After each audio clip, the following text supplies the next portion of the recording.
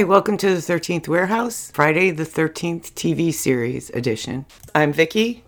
And I'm Kim. And these are the episode credits for Friday the 13th, the series, Season 2, Episode 8, Read My Lips. Series created by Frank Mancuso Jr. and Larry B. Williams, written by Peter Lauterman and Angelo Stea. Directed by Francis Delia. Original air date November 21st, 1988. And we're back with Season 2, Episode 8, Read My Lips. Kim is off again this week, but we have Doug once more. I'm back. Because you enjoyed it so much last time. Yeah, absolutely.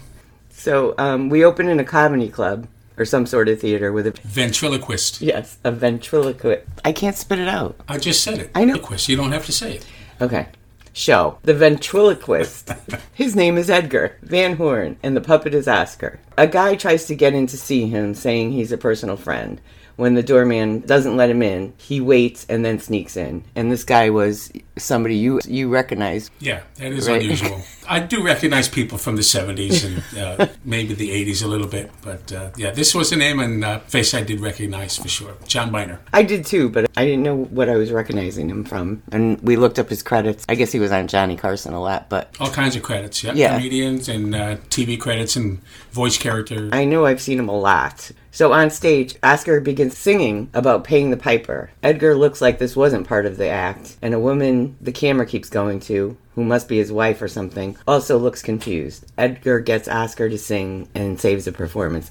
And just a reminder, over the last few episodes, we decided that I was just going to watch this once and write my notes on my first time through, which means you're going to have to listen to my theories, although I don't think I have too many this time. And I'm also not looking up the artifact again, the antique of the week until after I'm done with my notes. So you're getting my notes on my first watch, and I sometimes have some crazy theories along the way. Sometimes I'm right, but sometimes they are kind of wacky. So the guy who snuck in tries to talk to Edgar backstage, but gets thrown out by the bouncer. His fiancée comes to the dressing room, and Oscar keeps talking, but she believes that Edgar just uses Oscar to say what he himself doesn't want to say. And I think it's clear at this point Oscar can talk on his own. I kind of thought that in the beginning, but I was giving him the benefit of the doubt. I waited to see what would happen later. Yeah, it seemed like too lifelike. Yeah. So this episode is reminding me of that old Twilight Zone episode, The Dummy, with the puppet that the ventriloquist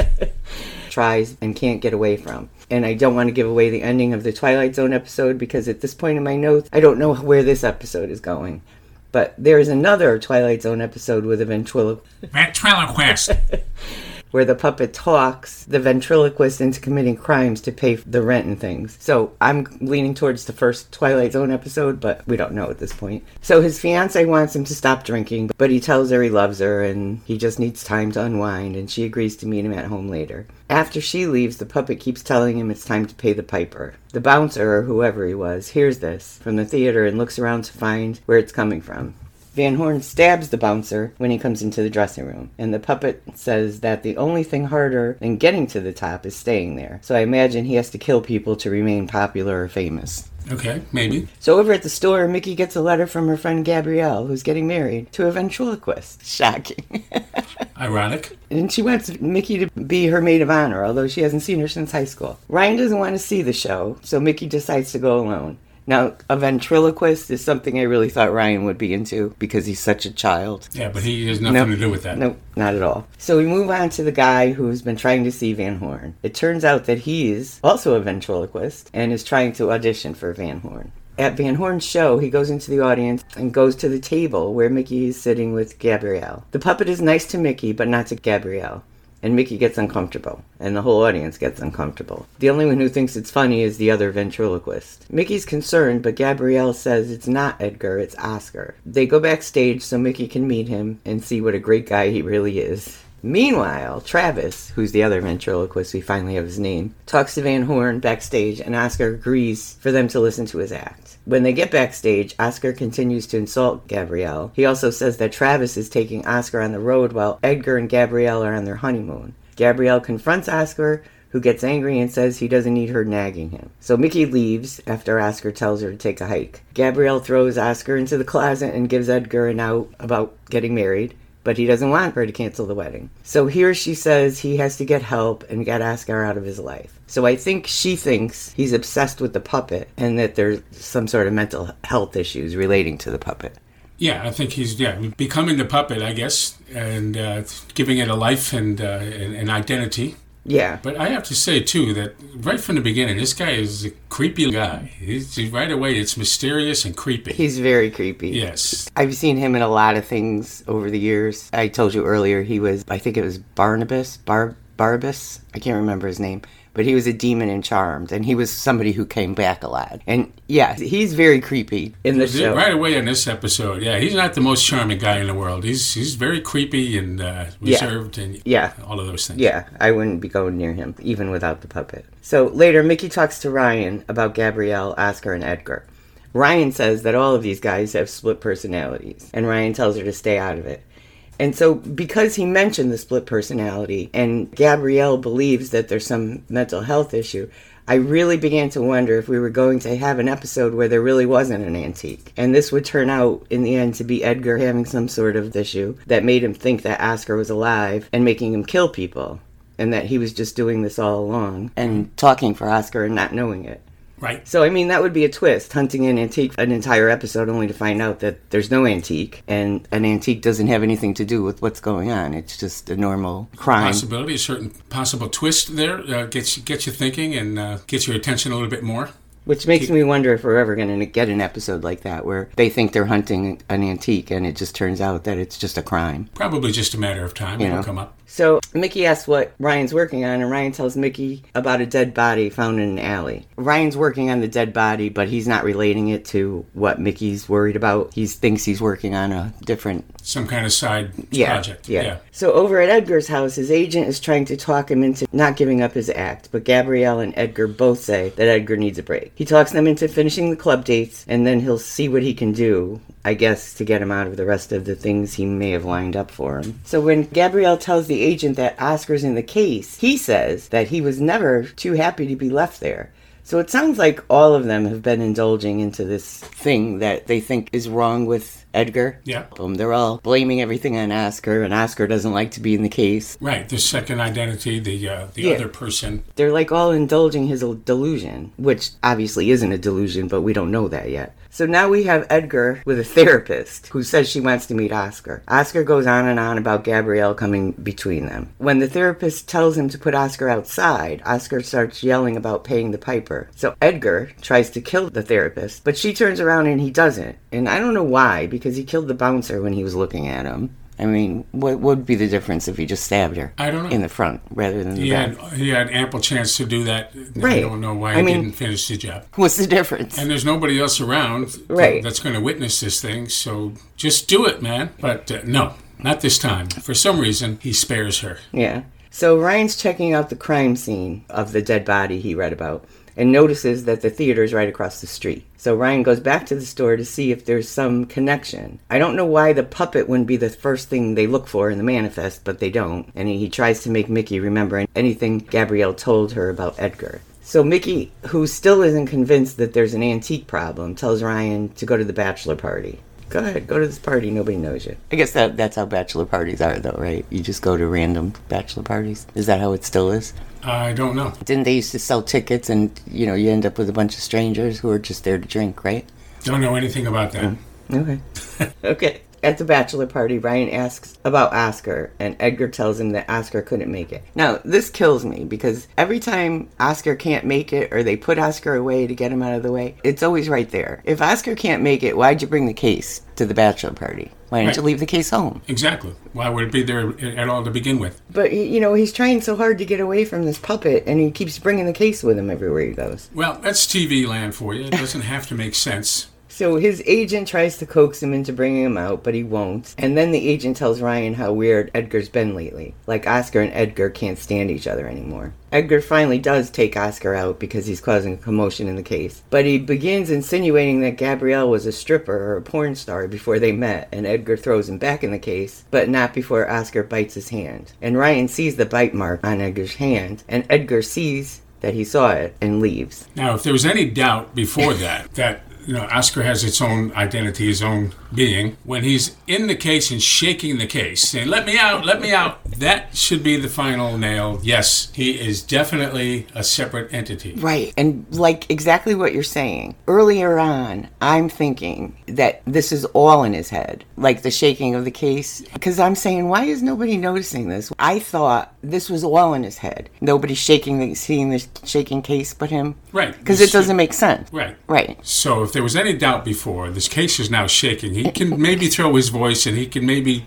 make it look like the puppet is saying things for him, but he can't shake the case from across the room. Right. Unless there's some kind of magical gimmick doing it. But still at that point, nobody seems to notice that. Yeah. And they still don't notice it. And I think until we saw the bite mark on his hand and we saw that Ryan saw it, the bite mark wasn't in his head, that I figured out definitely that this wasn't all in his head. If you haven't figured it out by then, even I figured it out. I know, but sometimes they try to trick you. Like, all these things are happening, and then you realize that they're not really happening, that this guy's imagining it. So this guy's seeing the case shaking, but nobody else is. Which they weren't. Nobody reacted yet. Right. So I'm always thinking they're trying to trick me into thinking that all this is really happening, but it's really in his head. So until I saw the bite mark and I saw that Ryan actually saw the bite mark, I was still kind of on a ledge that all of this was in his head because of the things that everybody else wasn't noticing that they should have. Right. Like the case shaking, like you said. Yeah, nobody seemed to really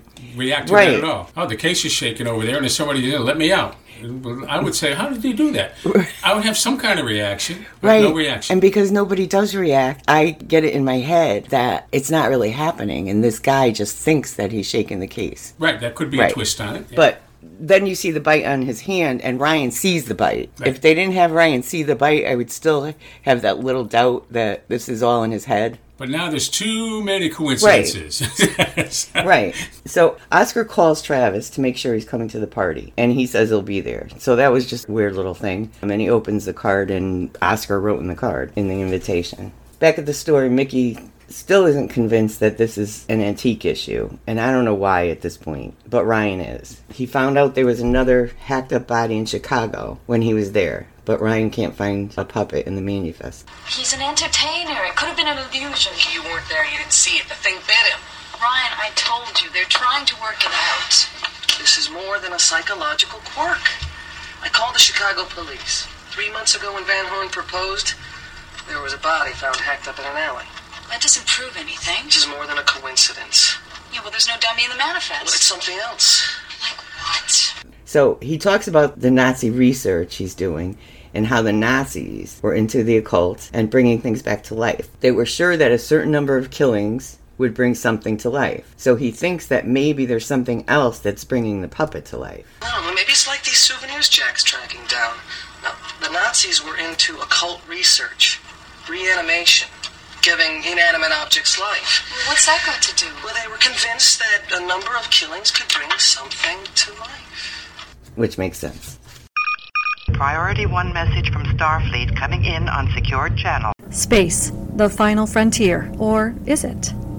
Discover the podcast of a couple of moms who love Star Trek and happen to have kids on the autism spectrum.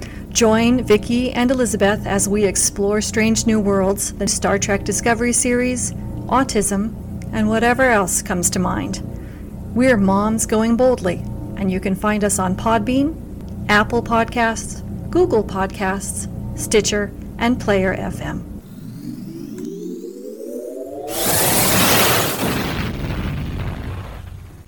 Hey, Dud Gramley here from Yeah, That Can't Be Good.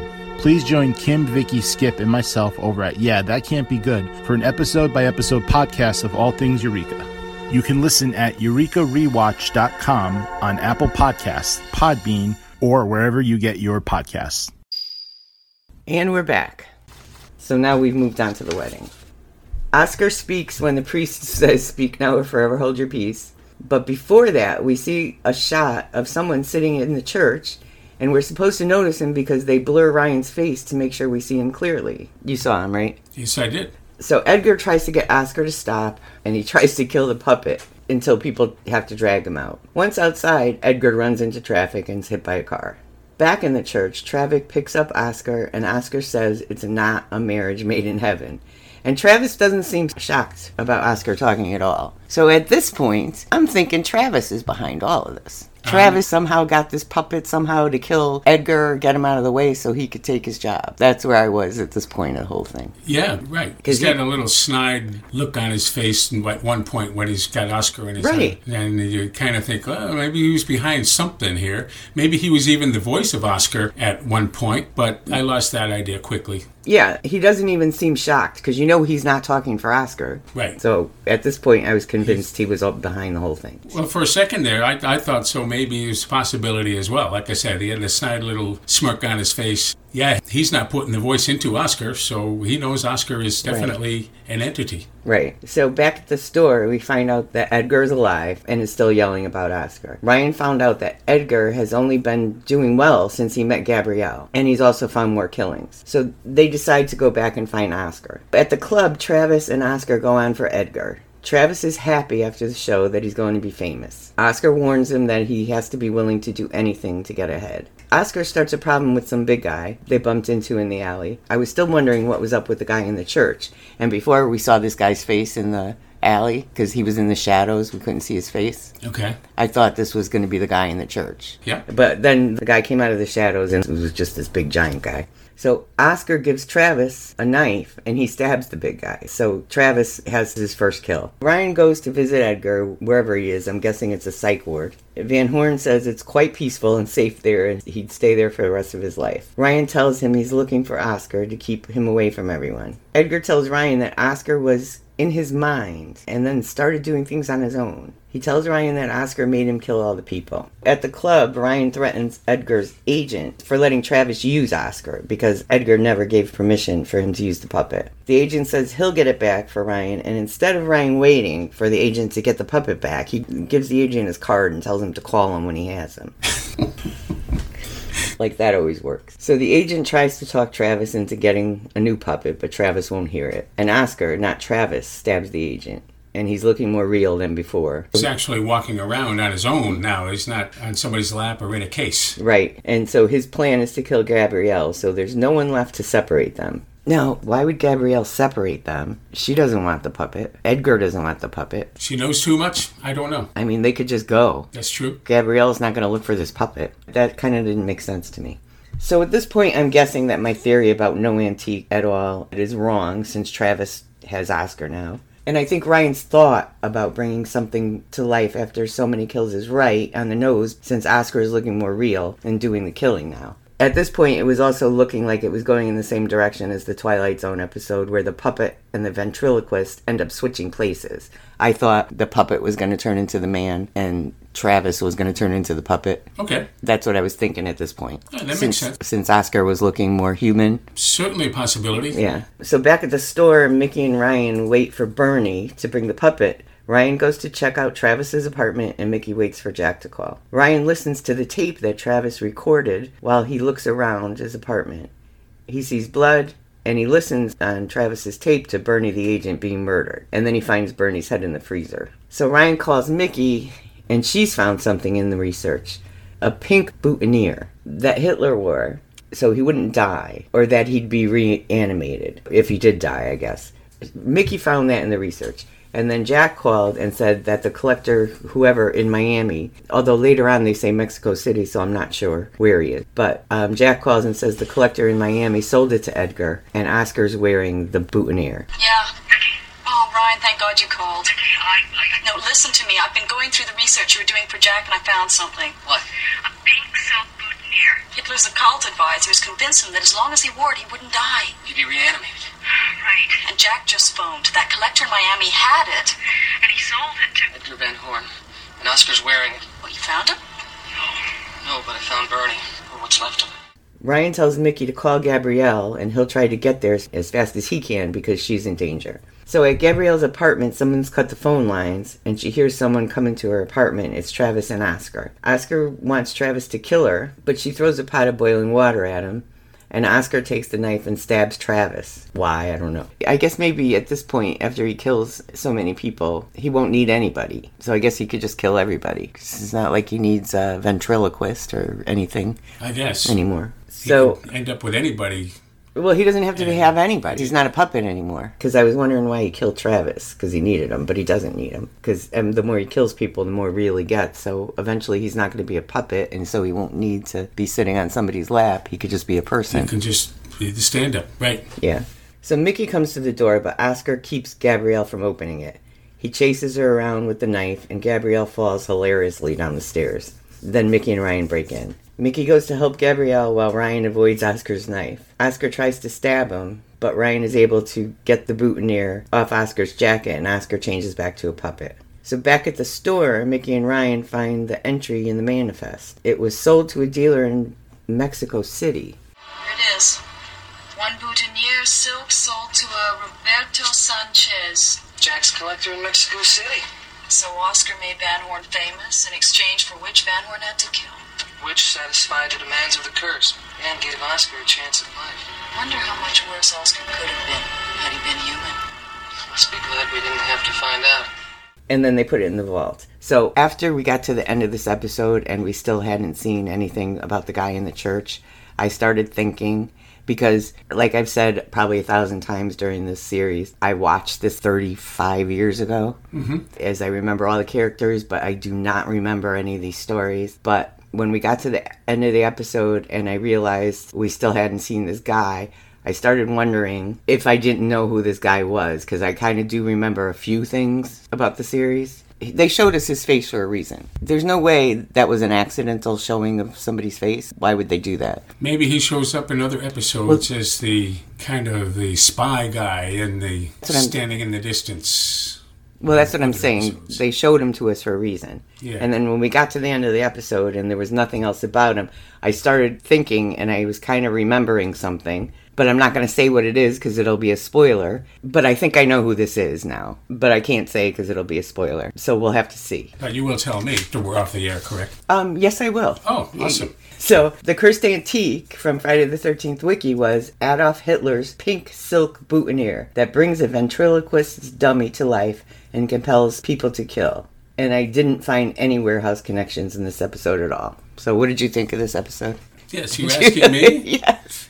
It's fine. It was... No, I'm asking the other guy down the street who's not doing the podcast with me. Right, but the other guy down the street might be a little more into TV and the arts and media like that I am not. So I thought it was fine. You seem to have paid attention to it. Because if I didn't, I would have been in trouble. Okay.